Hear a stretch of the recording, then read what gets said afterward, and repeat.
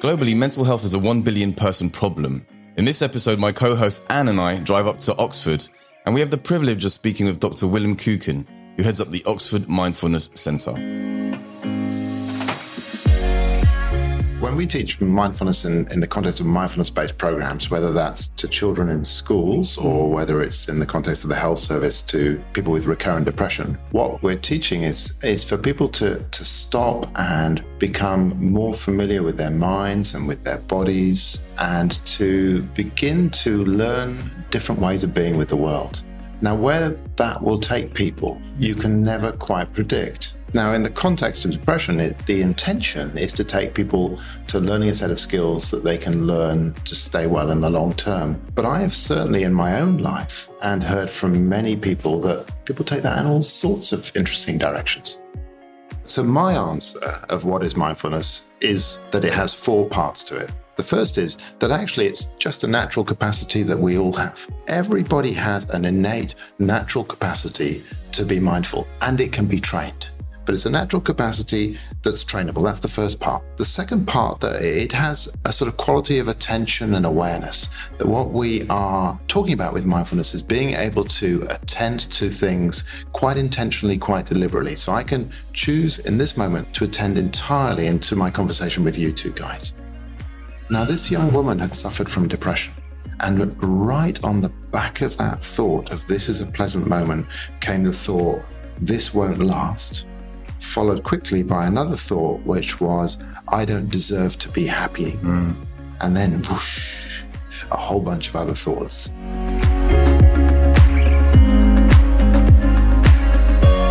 When we say mindfulness is backed by the latest science, it's the Oxford Mindfulness Centre that is playing a huge role. We've been interested in the effective use of mindfulness in people with depression and other debilitating illnesses, which adversely affects their mental health and happiness. So we mustn't let the enthusiasm of mindfulness overtake the science. And Dr. Kuken and his work is ensuring that the science and the research is growing at an exponential rate. I'm your host, Gi Hung, on my continuing mission to help as many people as possible organically. So if you enjoy the conversation and benefit from it, show some love, share it with someone and pay it forward. Now, the website's just been updated, so come check it out, the videos, meditations and full podcast archive at mindfulnews.uk. I thought it would be a great idea if you could just tell us a bit about your story, how you became to be the head of the Oxford Mindfulness Centre, how you were first introduced to mindfulness and to Mark Williams, and your own mindfulness journey, if you like. So when I was initially training as a young clinical psychologist, young scientist, my research area was depression, mood disorders. And at that time, mindfulness, meditation, the idea of going on retreats really wasn't in the mainstream at all. And in fact, for me to have talked about that in my professional life would have been, professional suicide might be too strong, but it wouldn't have been a good thing for a young scientist to have done. So I used to go on retreats, have a mindfulness practice of my own. And that was very much part of my kind of personal life and was very important to me as a young person, finding my way in the world. And meanwhile, I was developing my science around depression and cognitive behavioral approaches to depression. And I went to a conference in the mid-1990s, which was called East Meets West. And John Kabat-Zinn was there, Francisco Varela was there, and John Teasdale was there. And John Teasdale took me to the bar and bought me a drink and said, you're interested in mindfulness and you're interested in depression. There's a way of bringing these two together. And it was a wonderful, wonderful moment where two things that were very important to me, my work and mindfulness in my own life, were able to come together. And from that point on, my research has all been around mindfulness and mindfulness' way of helping people with recurrent depression find ways of staying well in the long term. I was, you mentioned being a young person, finding your way in the world. So pretty much similar to our story, how we came across mindfulness and looking at sort of how mindfulness is presented as a way to help people with clinical depression and all the sort of the scientific aspect. And quite separate from its sort of Eastern roots as sort of very much tied in with the philosophical aspects of the Buddhist traditions. I mean, we're not Buddhists ourselves.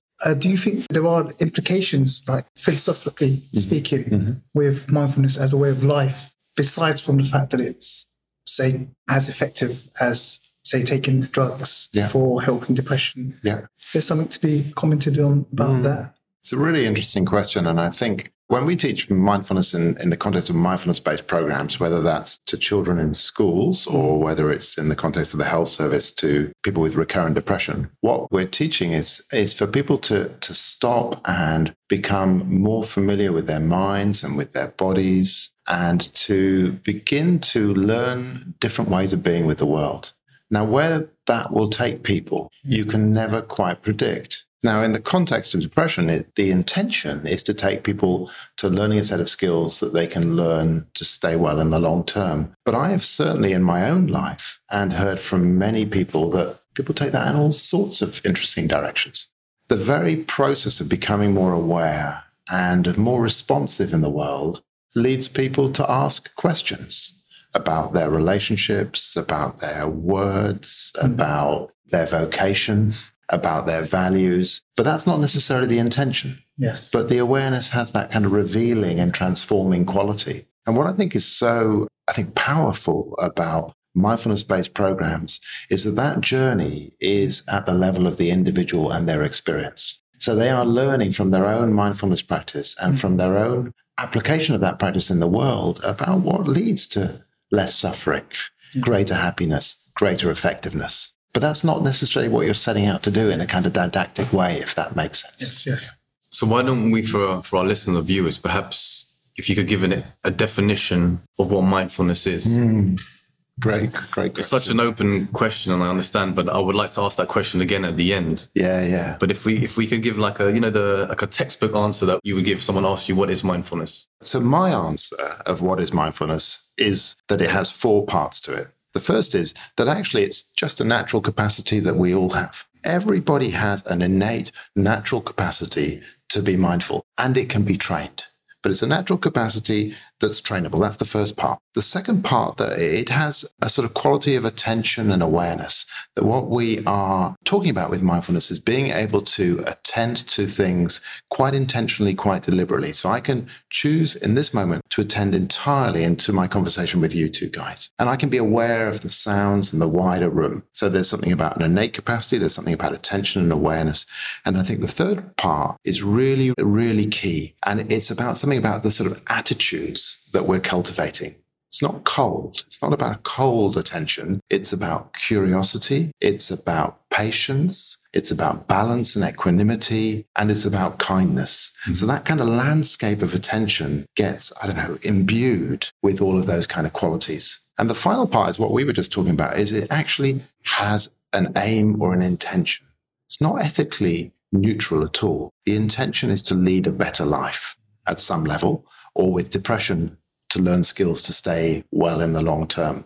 Or the way it's taught in schools is to give young people the skills to better manage their minds and their worlds. So it's those, I know that's quite a long answer, but I think it's really important that all of those different components of mindfulness are part of any good definition of mindfulness. Yeah. And as you learn mindfulness and you get into meditation, I guess every time you hear that response, it will mean something new to you, right? Because it's an ongoing process. It's not you tell someone that once and I've got it, because you can't understand mindfulness just by definition. You actually have to live it, learn, go through the tough times, and and also continue to increase your understanding. Absolutely.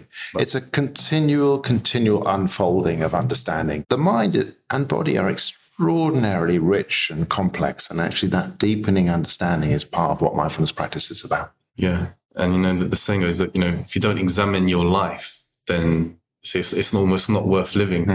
And, we found that practicing mindfulness and then trying to discuss the questions around it has, helped be that piece where we can really understand, well, what is our purpose in life? And, why are we here? But when I try and have that conversation with someone that hasn't been practicing mindfulness or, hasn't really taken the time to understand the relationship with their thoughts and who they really are and their ego, it's almost a very difficult conversation to have. How do you face that problem? And do you explain it one way to some people and another way to different people? And so I think it comes back to the intention of what you're trying to do. So I'll just give you an example from my own life. Is when my daughters were very young. I remember one night, it's a very kind of painful memory for me, which is I was reading my 5-6-year-old daughter a bedtime story. So I'd had a busy day at work. I'd come home and I was putting her to bed, and I read her a bedtime story. And I got to the end of the chapter, and I was just about to say goodnight. And she wanted to talk about the story I just read her. Quite understandable. Yeah. I couldn't actually remember a single word of what I just read. I'd read the whole chapter on automatic pilot, and my mind was actually still back at work. So here I have a very precious time with my daughter, and I wasn't actually present. And that, for me, was a moment where actually bringing mindfulness into my relationship with my daughter is so important. I mean, one of the most important things I feel I can do in my life is to be a parent, and to be present feels really important. So that was kind of a personal moment. There's one moment I remember, a former client of mine who was the mother of a young child. And what we do with the 8-week mindfulness program is we ask people in week 2, between week 2 and week 3, to go away and record a pleasant moment in their week every day, and really with mindfulness to unpack that moment in terms of what was I thinking, what was I feeling, what was happening in my moment, in my body, and what was happening in the world around me. And she was pushing a toddler on the swing. And the toddler was just delighted. He was very happy and laughing and chortling. And she thought to herself, this is my moment to write on the spreadsheet and take back to my class at the end of the week as an example of a pleasant moment. Now, this young woman had suffered from depression. And right on the back of that thought of this is a pleasant moment came the thought, this won't last, followed quickly by another thought, which was, I don't deserve to be happy. And then whoosh, a whole bunch of other thoughts. I'm going to mess up my son. My son's going to have as messed up a life as I've got as well.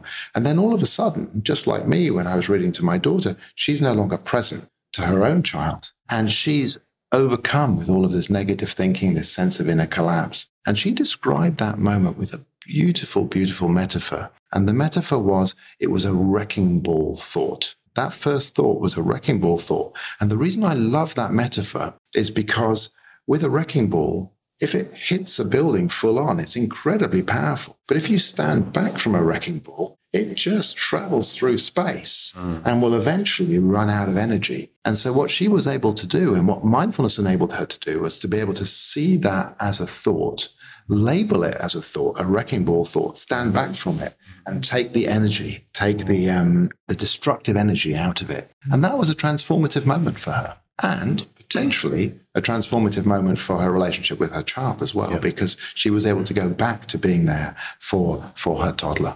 And I think one of the key things about mindfulness that really struck me when I first started practicing was being able to notice thoughts as I sat down to do my practice. Yeah. So that in those moments where a negative moment, when I can realize it as a thought, it's that thought. It's that thing that I've been practicing every day. And then, with that nip it in the bud, so to speak, remove all that energy from it. And then you're able to continue with the rest of the day. That thought might come again 10 seconds later or a minute later, but at least you've now got these tools that you'll start to make little bits of progress. So it's that moment of realization that this is a thought and being able to see it as just a thought. And so for many, many people, of course, that's not their reality. Thoughts are just experienced as a stream of reality. Yes. And that's what mindfulness enables people to do, is to first be able to recognize that. Allow those to be there with those qualities I was talking about, of curiosity, of interest, of equanimity, of kindness, and step back from them. And then thoughts are impermanent. And which, leads me to the topic of the second arrow, which you mentioned, because there is actually another analogy that Anne and I frequently use, and we love to talk about it. And I'd love, your take on it as well. It's the idea of the black and white square on a chessboard. So the way that the story is set up is, imagine life to be a chessboard where black and white squares, where the black represents, the stuff that doesn't go well in your life. And the white squares are the good stuff. But as you begin this game of life, someone covers the board with a sheet and you have to traverse. And along the way, the odds of you making it without landing on the black square, is virtually nil. So I guess the first point of that is, when you do land on one, not to be so surprised, or not to, because, why be so surprised? You've expected this along the way.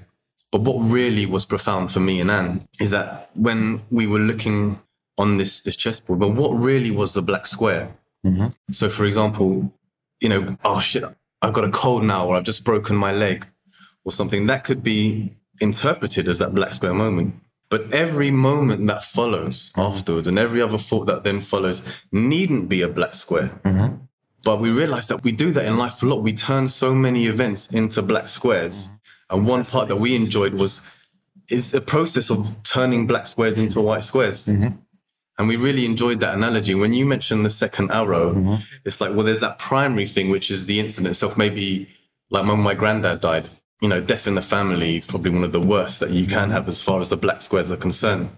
But then I was able, you cry and you weep, but when I was in the office where being sad and crying was no use to me, every time that thought came in, that just take a breath. And then it was no longer a black square day. I turned it into a white square. Yeah. So perhaps with the second arrow, maybe could you comment on that? It's lovely the way you've put that. And of course, the first thing I'd want to say is I think one of the misconceptions about mindfulness is this idea that there isn't the reality of real adversity for many people in their life. And you've given some examples of, bereavements, but there is just a reality that some people live with economic deprivation, unemployment, ill health, and direct physical pain. So I don't want to minimize that in any sense. Mm-hmm. But you're absolutely right that the second arrow of what the mind brings to those experiences is what the inquiry of mindfulness is about. And I think the way mindfulness-based programs are set up is they are set up in a way to enable people to really learn from their experience.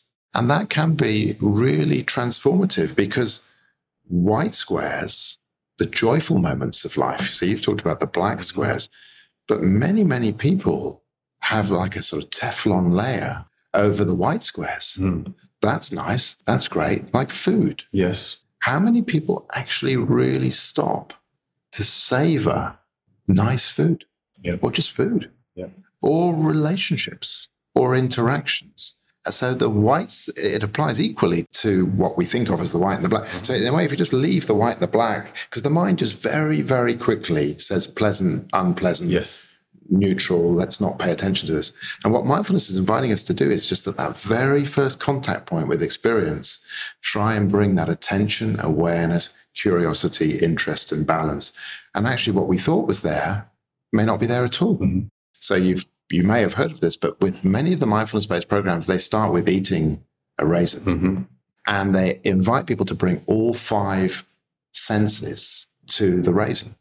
And people very often describe, I had no idea that the moment I bite into the raisin, if it's a particular kind of raisin, the explosion of sweetness in the mouth and the way that kind of just resonates through the body is extraordinary. So it's the white squares. And then what do we do with that afterwards? Oh, that was interesting. I'll go home and I'll pick up a whole bunch of chocolate and just eat it and not taste it.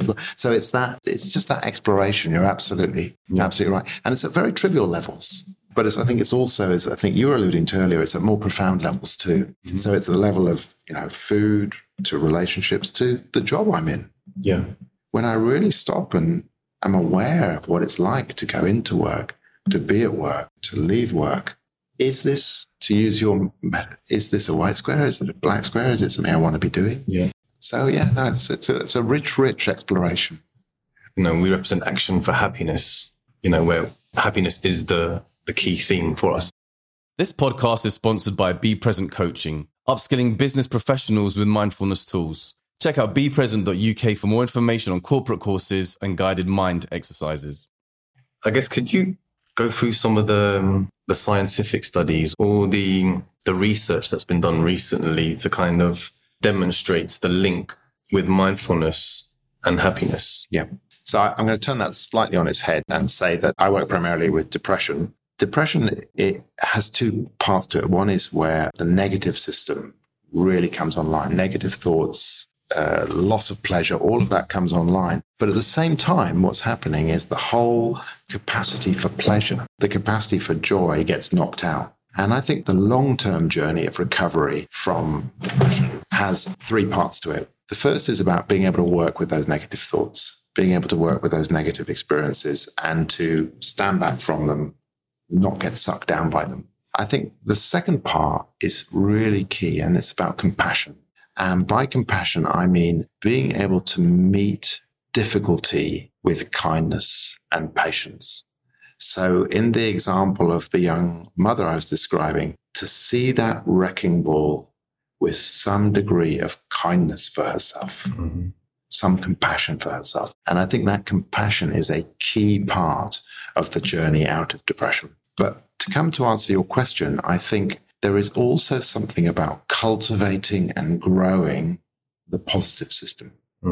So over time, actually being able to really take the Teflon off the joyous, the pleasant experiences and really savor those in life. So in a way, that kind of aspect of the mind is also being cultivated. So I think those are kind of the three parts in my mind. And these are kind of questions, I guess, that the research needs to address. We know that depression is characterized by negative thinking, negative behavioral patterns. We also know that compassion is a key part of the recovery process. And I think the next 10 years, we'll see some really interesting research about whether the cultivation of that positive system for joy, for example, is part of the long-term recovery from depression.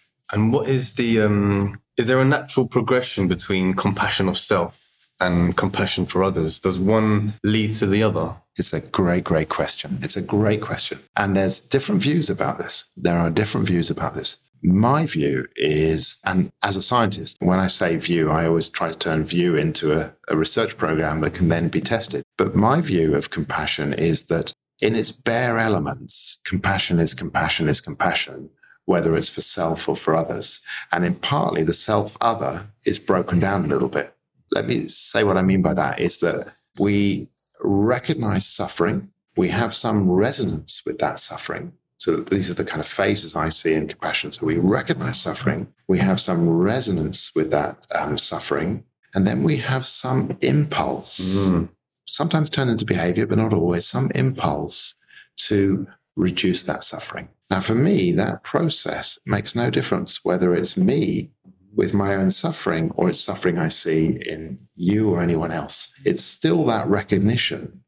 I can feel some resonance with that, and I want to reach out and do something with this. The reason I think folks with depression particularly struggle with that difference between self and other compassion is very many people with depression have a real, a real blockage with being able to turn compassion towards themselves.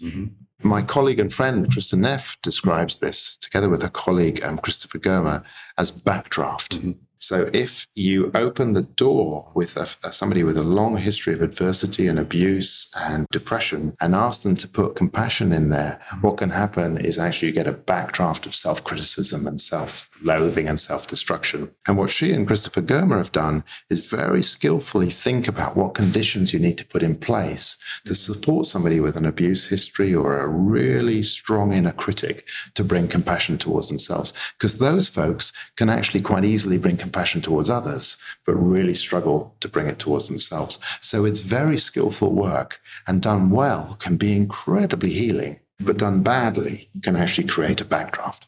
And what is the current situation with mental health in the UK and depression? How prevalent is it and how big of an issue? Within the UK, people talk about 1 in 5 people at some point in their lifetime will suffer from depression or a common mental health problem. If you take that globally, and you think about at any one time, you can think about it as a 1 billion person problem. If you just stop and think about that, 1 billion people at any one time in the world will have some form of mental health problem that potentially could be helped by some of the approaches, the mental health approaches that we have. So what's the difference between me splitting up with a girlfriend and going through, weeks of really, real sadness versus what you call those 1 in 5 people having depression? Is that similar? Would that count as that one, at one point in my life? It's a great question. And I think there's, we could have an hour-long conversation about just that. Again, I think it's really unhelpful to pathologize or to make abnormal the normal. Grief following a loss, sadness when something happens to us, anger. These are the range of normal emotions. And I think part of what mindfulness is about is enabling people to recognize and allow and be with the range of normal emotions, both positive and negative. So it's not about not being sad and not being angry, not feeling feelings of disappointment or shame. I think they in a nutshell, become mental health problems when the second arrow, to use that language of the mind, gets overly involved. And suddenly, we split up with our girlfriend, and instead of just a sense of sadness, it's like layers of thinking and belief and view. Creating more black squares. Can create more black squares. Yeah, so with depression, the kind of narratives I would hear in depression would be along the lines of, I'm a worthless human being. I don't deserve to be in a relationship. If people discover the real me, they'll reject me. Now, people all have negative thoughts, but when those negative thoughts really get ingrained, that can become depression or anxiety. And that person then becomes withdrawn or puts on a facade in the world, which is not their real facade. So I think it's really important to make that distinction between the kind of range of normal experience and then the way that can actually, with the second arrow, if you like, of the mind creating suffering or really exacerbating and worsening suffering to use that language, the second arrows of suffering. Is this coming to a point where mindfulness can be a core element in the curriculum, in the education system? Yeah, well, I come back to my earlier point. That kind of depends on what the science says. If what we find is that this is a great way for kids to learn these skills and it does change the trajectory of their lives, that's a very compelling case for it to be part of the curriculum. Yeah. But if it doesn't, then there'll be some learning in that too. And I think that's the key point. And but asking the right questions and testing for the right things. It's the right question and then using robust methods to answer those questions. So we don't yet know. There's lots of promising evidence. Yeah. About the enthusiasm running ahead of the evidence. And Claire Kelly, when we spoke to her, was quite cautious in claim, making claims that are sort of backed up by the sciences. But what I would say about these developments is the ones that are really showing traction are where people have taken a huge amount of care in developing the curriculum. So the mindfulness curriculum that we're using is the Mindfulness in Schools.B curriculum. And it took the guys who developed that, Chris Cullen, Richard Burnett, and Chris O'Neill, I think about 5 or 6 years of standing in front of classes of 30 kids, trying things out. And the kids tweaking it all along the way. Yeah. And kids are an honest, you talk about a focus group or some kind of feedback, right? Because they'll give it to you real, yeah. They'll give it to you real. So that curriculum is a curriculum that most teachers can teach and most kids find acceptable. Now, whether it actually has other effects other than being enjoyable and acceptable, that's still an outstanding question. But what is to the enormous credit of those people is that they have really, really developed something that teachers can teach. And that's no small feat because it's taught by mainstream teachers, not by experts who are coming from elsewhere. So it's taught by mainstream teachers. And it's taught in a way that makes things really acceptable. And I'll give you just 2 examples. One example is what they call the FOFBOK practice. FOFBOK. It's kind of, people hear the word FOFBOK. I never heard that word before. That's kind of interesting. What does that mean? Mm-hmm. Well, it means feet on floor, bottoms on chair. Mm-hmm. Kids get that. 11, 12, 13, 14-year-old kids go, FOFBOK, that makes sense. Let's start the lesson with a FOFBOK. That's kind of clever to come up with that. Another one they came up with, which a lot of kids like, is the thought buses idea. We have thoughts. We've talked about this already, right? We're standing at a bus stop. And a bit like all the buses, when you're heading home from school at the end of the day, you don't have to get on every single bus. Mm-hmm. You can actually choose which bus you're going to get on. So if the bus comes along that says, I haven't done enough revision for all my GCSEs, I'm going to really flunk my GCSEs, maybe I shouldn't turn up or maybe I should get a whatever. That's a thought bus. Now, it may or may not be true, right? But it's a thought bus. And whether the kid chooses to get on that thought bus. So what they've done is they've really developed a whole range of practices, video clips, resources, materials that kids can relate to. And I think that's incredibly smart and incredibly clever.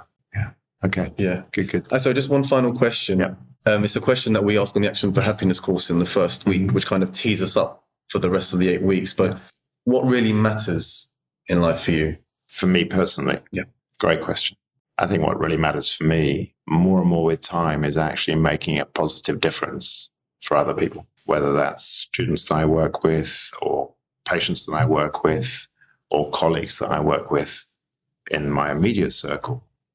Or in terms of my science, doing science that will actually have an impact and make a difference.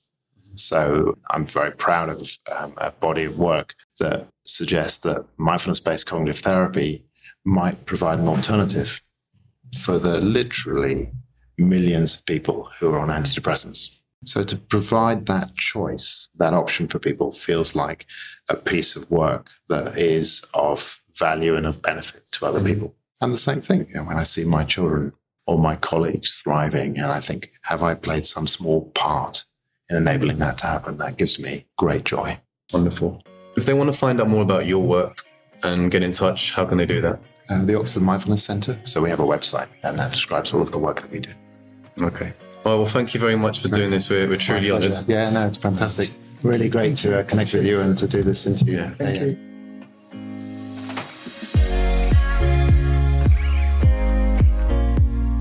Thanks for making it this far and showing your support and love to the podcast. A big thanks again to Be Present Coaching for their support. Find out more about their masterclass mindfulness courses and free guided meditations at bepresent.uk. bepresent.uk. I'm your host, Guy, and this is the Mindful News Podcast. If you've taken away something from today's episode, please go ahead and share the link with a friend. Until next week.